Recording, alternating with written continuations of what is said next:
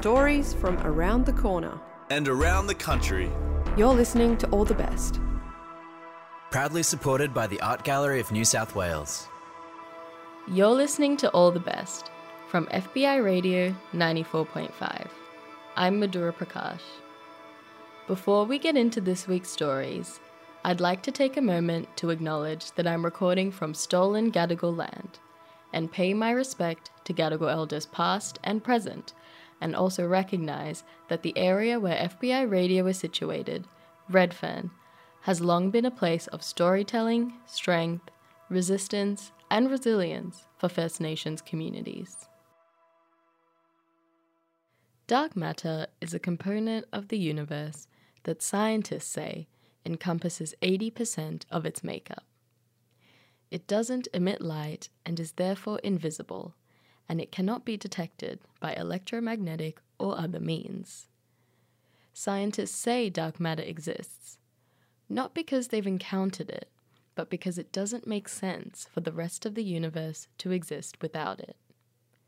To me, dark matter evokes a sense of mystery and excitement, but can also encompass fear and loneliness. The students of the Master of Journalism at the University of Melbourne were tasked with creating an audio story using the term dark matter as inspiration. As part of All the Best's annual collaboration with these students, we've chosen some of our favourites to share with you in today's episode and in future eps. In our first story, Amelia investigates Australia's journey into legalising psychedelic-assisted therapies, where MDMA and magic mushrooms could be used to treat severe PTSD and depression. This is drugs. This is your brain on drugs. Any questions? Turn on, tune in, drop out. America's public enemy number one in the United States is drug abuse.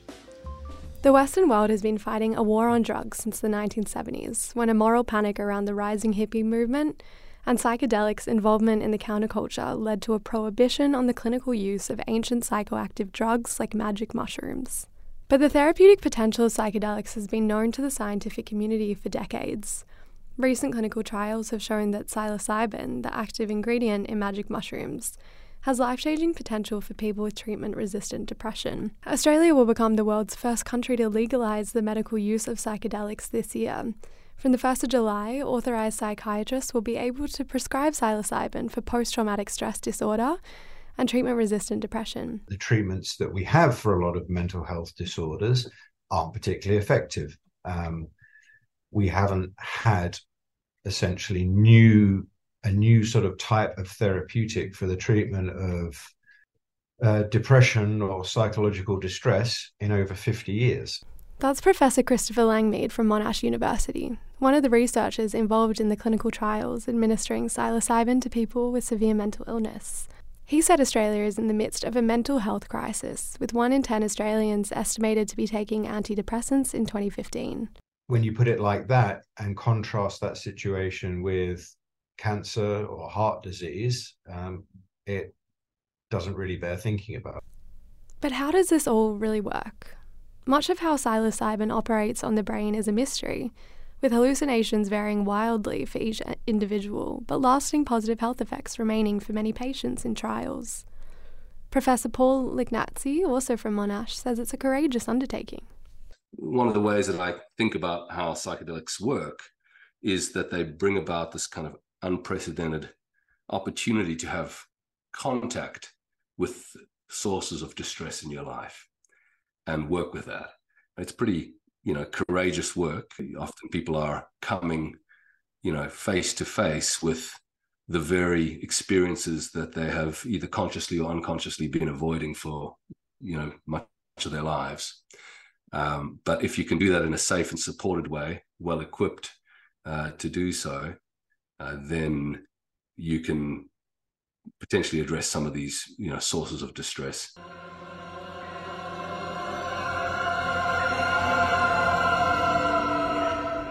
Where am I? Shelbyville? Man, this is crazy. I hope I didn't brain my damage. I better check my pupils. Media depictions of psychedelic experiences range from fantastical to terrifying. But the reality of the trip was far from anything Aaron Sharkey had ever imagined when he volunteered as a healthy participant to take psilocybin and have his brain scanned. I looked up and all of a sudden the walls had patterns on it that weren't there before. And then one of the doctors walked in and I had a massive grin on my face and said, I think we're on here. Under the effects of psilocybin, it's some of the most vivid patterns and like intricate terracotta kind of images I've seen in my life. So I was looking up at the clouds and it was just like, couldn't even see any blue in the sky. It was just entirely like beautiful white patterns. And then a really, really strange thing happened. One of the clouds turned into an image of like me as a baby. And I know the exact photo it is. Like I've seen the photo a million times in my life, but the cloud just distinctly turned into that photo of me as a baby. And then all the clouds of me as a baby. And then another cloud turned into like me as a 1-year-old. And then all the clouds of me as a 1-year-old. And then over the next, what felt like hours, but in reality was probably a few minutes, I watched myself grow up in the clouds. Despite the excitement and promise associated with psilocybin, the economics of introducing a radical new treatment like this are tricky. Researchers say that without any form of government subsidy, a course of psychedelic-assisted therapy will likely cost between $25,000 and $35,000. So what we'll have initially, by the sounds of it, is essentially a treatment that is only available to a small number of people because of by the virtue of the way that it will roll out, and then it's going to be available only to an even smaller number of people because of the likely cost that's going to be associated with that. Quite frankly, the patients that need this the most are going to be the ones that can't afford it now. That story was produced by Amelia Costigan. Our next story focuses on the idea of taboo, a term that has a long history from ancient religious societies. But despite this history, are taboos still relevant in contemporary society? Or are they just a way for families to maintain control?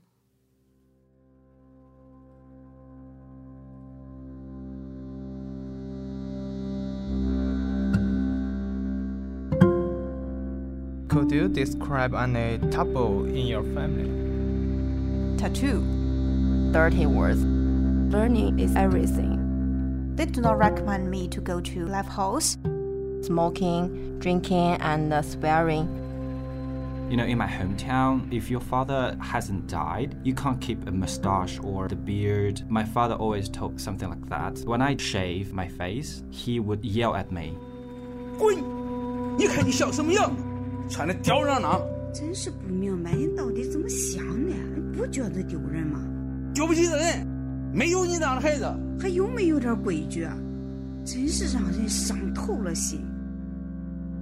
This is one of the taboo. My parents don't want me to get ear holes, to wear the earrings, and they don't want me to have the tattoos, but already done all of these things.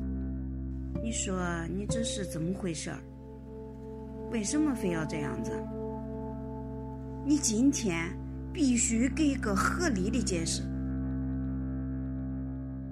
How do you felt about these taboos? I think it is necessary for every family to have some taboos. Maybe they just hope I can have a good life. You know, some rules is a very great thing for me. It is understandable in a way because my parents, they have traveled, but they're not living outside for a while. You know, Chinese culture are influenced a lot by the Confucianism. So in Confucianism, we have a saying like 身体发肤受之父母. It's kind of like everything God is given by your parents. That's a really just a very nice experience from elders. They make so many things and they know what is bad, what is good, and it can help me to distinguish the right from wrong when I was just a child. Most of the taboos are lessons that parents have learned from their life experience, and they don't want these bad things to happen to their children again. When I go outside, I feel they just control me, and they said this is love. So I prefer to love myself and try to make my parents understand me. So you have a strong connection between you and your family. It's kind of like they control you. So that's the part I don't like it. Why is my body? Why I can't decisions for myself? I want to shave. I want to keep it. Or I want to just trim my hair. I'm a definitely individual. I'm not dependent. This is the things I hate about those kind of taboos.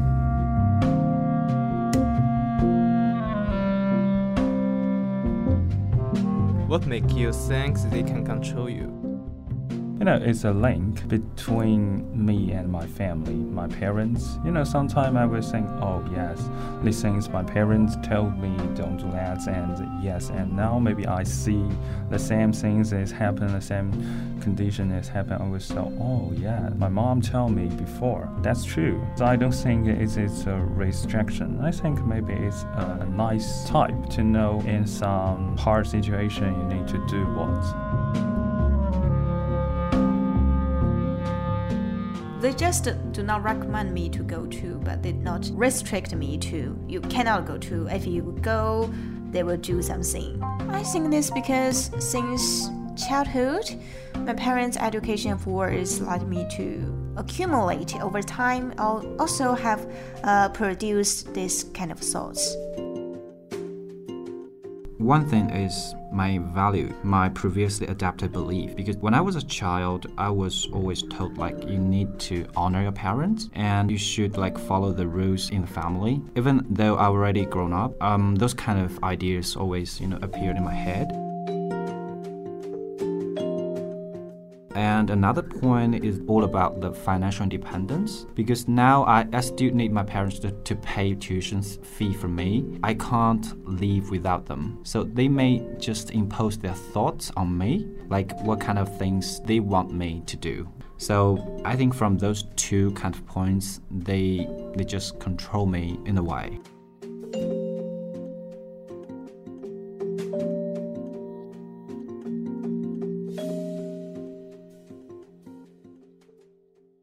That story was produced by Li Guangao. Postnatal depression and anxiety is a common issue suffered by new parents, but is rarely talked about in the mainstream. Our next story explores the toll this isolating feeling can take on the people bringing new life into the world. So you have this image of bringing the baby home and you put it to sleep and it eats and you go walking with a pram, you get lots of cuddles. That's sort of the rosy picture of it. But the reality is it gets overwhelming. You feel like you're failing and you're trying to love a human that's pushing you to the edge. That's my cousin Tony. Last February, she became a mum to Leonora. And while she says it's the best thing that's ever happened to her, it hasn't always been easy on her mental health. For the first 5 months, I would say Leonora would barely sleep. It was challenging to get her to eat because she was so tiny when she was born. And it was just this vicious cycle of trying to get her to do that 24 hours a day. For new mums in particular, it can really be a huge shock to what you're used to. There's quite significant biological, psychological and social changes that occur. Alexandra Ehrenberg is a psychologist and director of Breathing Room Psychology. She provides support to parents experiencing postpartum anxiety and depression. When you're at home and you are completely sleep deprived, so fatigued, you have a newborn that really needs your attention all the time, you can be so cut off from those social networks. And so that isolation can lead to loneliness and also lots of idle time for the mind just to be thinking, which can lead to some unhelpful kind of thinking patterns.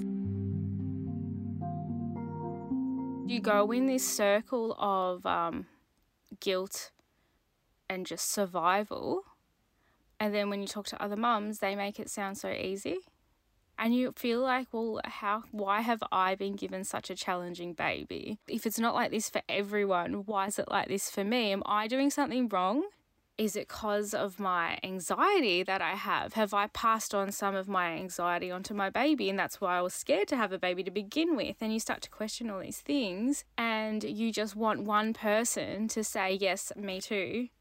And when it's all happening within your own home, it's really hard to sort of get an idea of who else is, going through something similar. And what we can tend to see is that, people don't talk about it as much as we would like. And then you internalize. So you can just go, oh, it's just me. I'm coping. I'm failing. Mum guilt is massive already because there's huge expectations on women and mums in particular, that it can lead to things like low self-worth, guilt, shame, leading into worse feelings of depression. When I was really overwhelmed, I'd have to call Panda, the helpline for new mums. And they were understanding, which was great. But it was always out of desperation I'd be calling him because I've got like 2 hours sleep in 24 hours. My baby hasn't stopped crying the whole time. I physically can't hold her anymore because I'm falling asleep. And I can't stop her from crying. So I'm crying because I can't stop her from crying. And then you feel helpless. And then there's no one to talk to about it. So, these are things you do not prepare yourself for. And I wish there was someone going through that at the same time. Tony says she still sometimes experiences these feelings of anxiety and depression from isolation. But when she does, she reminds herself that Leonora needs her support, and that is helping her to learn to manage them. Good job! You're such a good helper. I'm definitely not where I was at the start. I try and reach out and create social interactions for myself and for Leonora. She's got little baby friends. So even if it's like something little, just go to the park for half an hour with a friend or go for a walk, grab a coffee. Just little interactions make a big difference for the day and for your mental well-being.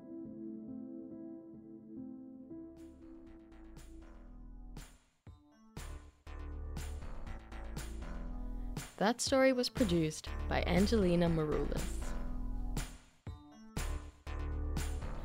You're listening to All the Best from FBI Radio 94.5. I'm Madhura Prakash. Are you interested in creating your very own audio story? All the Best is dedicated to supporting emerging storytellers. You don't need any experience, just enthusiasm. If you're interested, get in touch with us at allthebestradio.com. Our final piece is the story of Sarah Chien. Sarah is an international student from Taiwan who used her creativity and connection to culture to create a light for herself in the darkest of times. Every time I light up the candle, it is like a company for me. And you can see the light moving a little bit, and it's just like they are waving to you. You are not alone, and it could give you some hope and courage, especially you are frustrated on something very challenging. More than 4,000 jobs were Female lost. office workers are among those whose jobs are being taken. As people are struggling to face skyrocketing cost of living and the fear of being replaced by the latest AI technology, Sarah found a way to break through all the obstacles and make her strength shine in the dark time. I think the culture and language are the major barriers to find a job in Australia. Also, the new era of AI totally changed the demand for the jobs such as the copywriting. I think the best way to show the ability of my marketing skill is to put the theory into practice. Creating an independent scented candles brand in Melbourne is a way Sarah found to conquer all the barriers in a country far from her home. However, it's never an easy thing for her to bring the light into the darkness. To set up a business in an unfamiliar place, the legal issue is the first problem Sarah faced.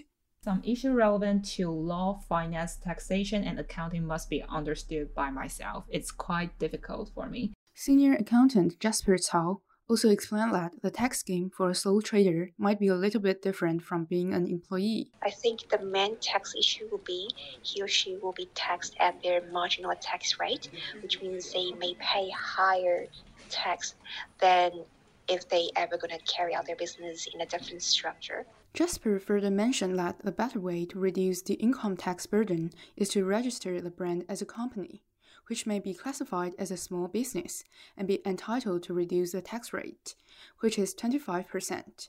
However, besides the income tax issue, Sarah also faced another trouble while developing her scented candles. I found that I do not know how to import the chemical liquids into Australia because some raw material have to be imported from overseas. And I went to the air tester to find the expert, but unfortunately I was scammed of money.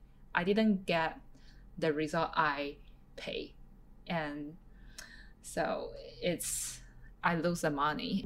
It was $1,000 that Sarah lost due to a scam on a digital tax service platform. Losing money was not the only dark thing Sarah went through before really setting up her own candles business. One of the most challenging problems for me is the uneven surface of the candle. I just tried a lot of times to fix with this problem because basically when the wax melting, they will start become solid from the outer and in the center. So that will probably make the hole in the center. The little technical issue did not make Sarah give up her plan. Instead, the relentless practice turned her into a qualified candle designer. You just got to know and try as much as time as you can because I've tried over 50 times for the candle testing. And then after many failures, you will got which temperature is right to pour in and when to refill and any details you will find from your mistakes. That is why the expert comes.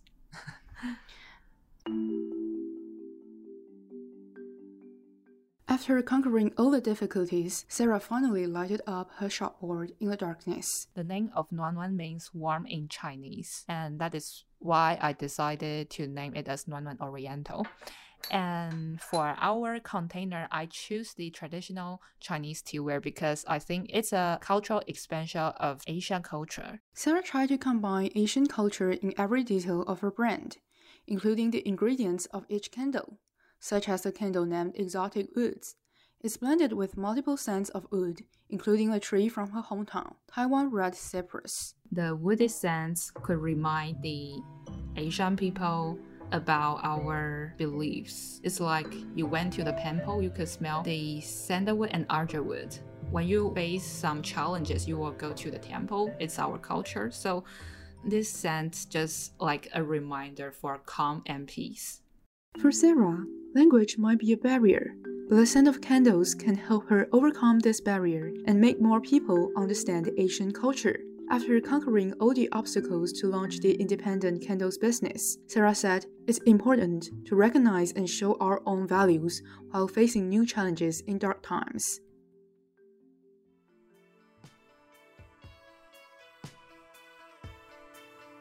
That story was produced by Jung-Woon Su. Supervising production for today's stories were by Sammy Shah, Daniel Simo, and Mel Chun.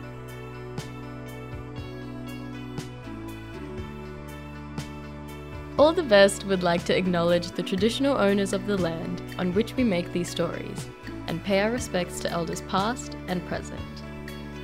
All the Best is made at FBI Radio on Gadigal land in association with SYN and 3RRR on Wurundjeri Woiwurrung and Boon Wurrung lands and 8CCC on Arunde and Warramungu lands. The All the Best editorial manager is Mel Chun, and Phoebe Adler-Ryan is our production manager. Our social media producer is Isabella Lee. Patrick McKenzie is our community coordinator. Shining Bird composed our theme music, and Annie Hamilton designed the artwork. We're heard across Australia on the Community Radio Network, and were made possible by the Art Gallery of New South Wales and the Community Broadcasting Foundation. You can find our full archive of more than 500 episodes at allthebestradio.com.